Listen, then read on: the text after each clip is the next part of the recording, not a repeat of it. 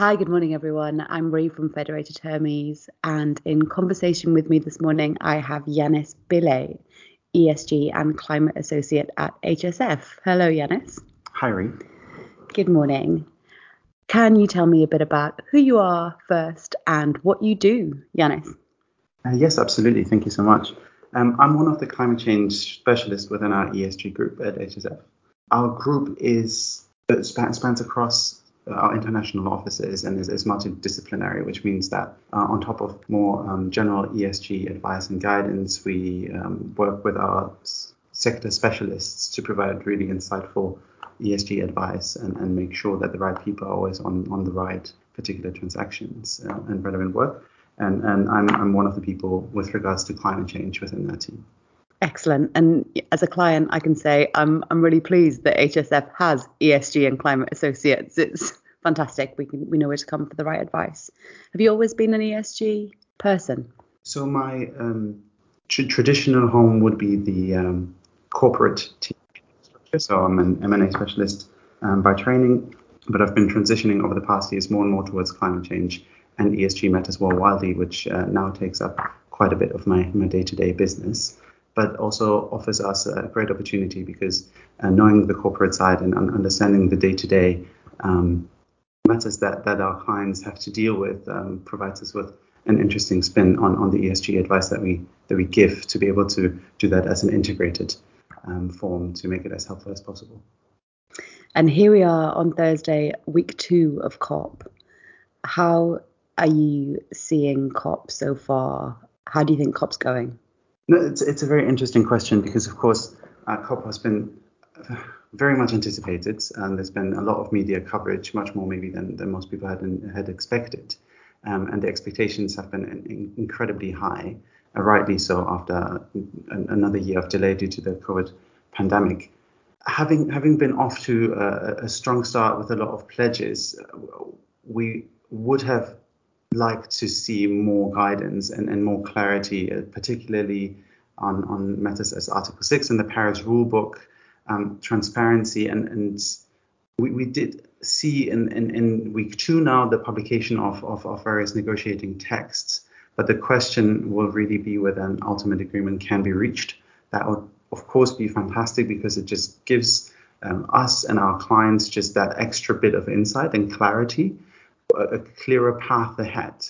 However, as things are progressing, it's unclear whether we will manage to eliminate all the square brackets that are still within the various negotiation texts and whether the politicians and leaders are able to deliver what is particularly needed to move on. And we're here as part of Climate Action Sustainable Innovation Forum, very much part of the private sector contribution to COP. How's the conference gone for you? The conference has been a great experience from our side, and I should have, of course, said my first remarks were in relation to the Blue Zone, and every COP has the Blue Zone, which is the UN managed part, the political side, and the Green Zone, the business side, has I think really exceeded expectations with regards to the enthusiasm and interest that has been shown into the Green Zone activity. And having been on the ground at SIF has been quite overwhelming in a positive sense, in that I hadn't expected to have the conversations that we had with clients to see so much presence of business, both physically and remotely, and to see where the discussions were going and how mainstream some of the discussions had become. Of course, we've had various conversations with our clients over the past years on these matters and have had insights into the strategy planning and thinking of our clients and know where their trajectory is going. But it's very positive to see an uptake of those principles more widely and to see that sectors are pushing for, on the one hand, more guidance from government, but on the other hand, also building up a certain confidence that identified and solutions could be developed in a cooperative manner, and that the right people,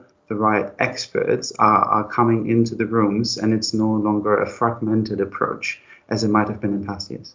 So is it your sense that your clients in the private sector generally is waiting for government, waiting for a policy consensus, waiting for global action, or is there a case that we can't wait, that we need to act anyway?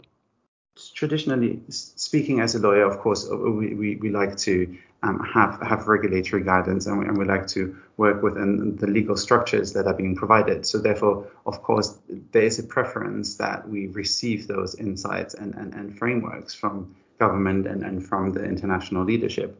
However, I do think that what we have seen at SIF is a new, renewed willingness and also ability that the private sector can push for change with the help of organizations and other bodies, but can integrate things such as the Task Force on Climate-Related Financial Disclosures, taking elements that can be standardized, that can be brought out, and maybe at least trying to fill the void of certain things in the absence of government leadership, to not just continue a certain tendency of waiting that might have been around over the past years. And as with all these conferences, probably in the Blue Zone and at SIF, the conversations around the edges are as valuable as the panels and the negotiations going on in the room. One of the things I've personally found really valuable about the time I've spent here with HSF is the ability to have those conversations with other clients of the firm, with different lawyers in different departments. How have you found the non-conference part of being here, those conversations around the table over dinner, those conversations about the sessions? Have you guys found that interesting, found it useful, found it helpful? Absolutely, that collaborative atmosphere and nature of the entire experience has been hugely valuable to exchange different views on different sector approaches to the common problems that we are all facing, to get those insights, considering that we've heard and had the ability to speak with people that not all coming from the legal perspective of things, but that have an engineering background, that have a finance background. All those different views will be essential to coming up with the relevant solutions that we do. And I think we've seen over the past years that we cannot take siloed approaches anymore, that we have to collaborate and bring everybody together to just find coherent and harmonized solutions to these problems, and that might give us a chance to keep 1.5 inside, to deliver on some of these things. But that all being said, and while I am cautiously optimistic on the outcomes of these private sector initiatives, I do think that it's now very much important that we turn that enthusiasm that we are experiencing here in Glasgow and that we've experienced over the past weeks from the private sector into concrete action, and that it's not at the end maybe diluted by disappointment from lack of leadership from the Blue Zone. And how do you see the role of lawyers in what happens next, in translating that enthusiasm and those conversations and that momentum into real action?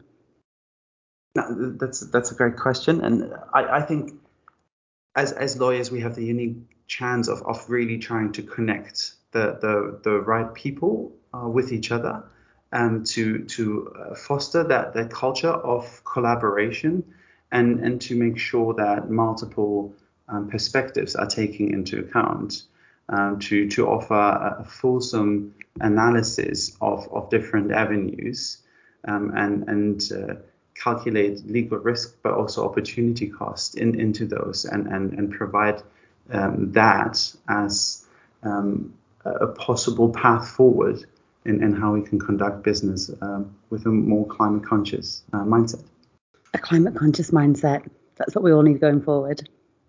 Thank you very much, Yanis. It's been a pleasure to talk to you, and look forward to speaking to you again soon. Thank you very much, Ree.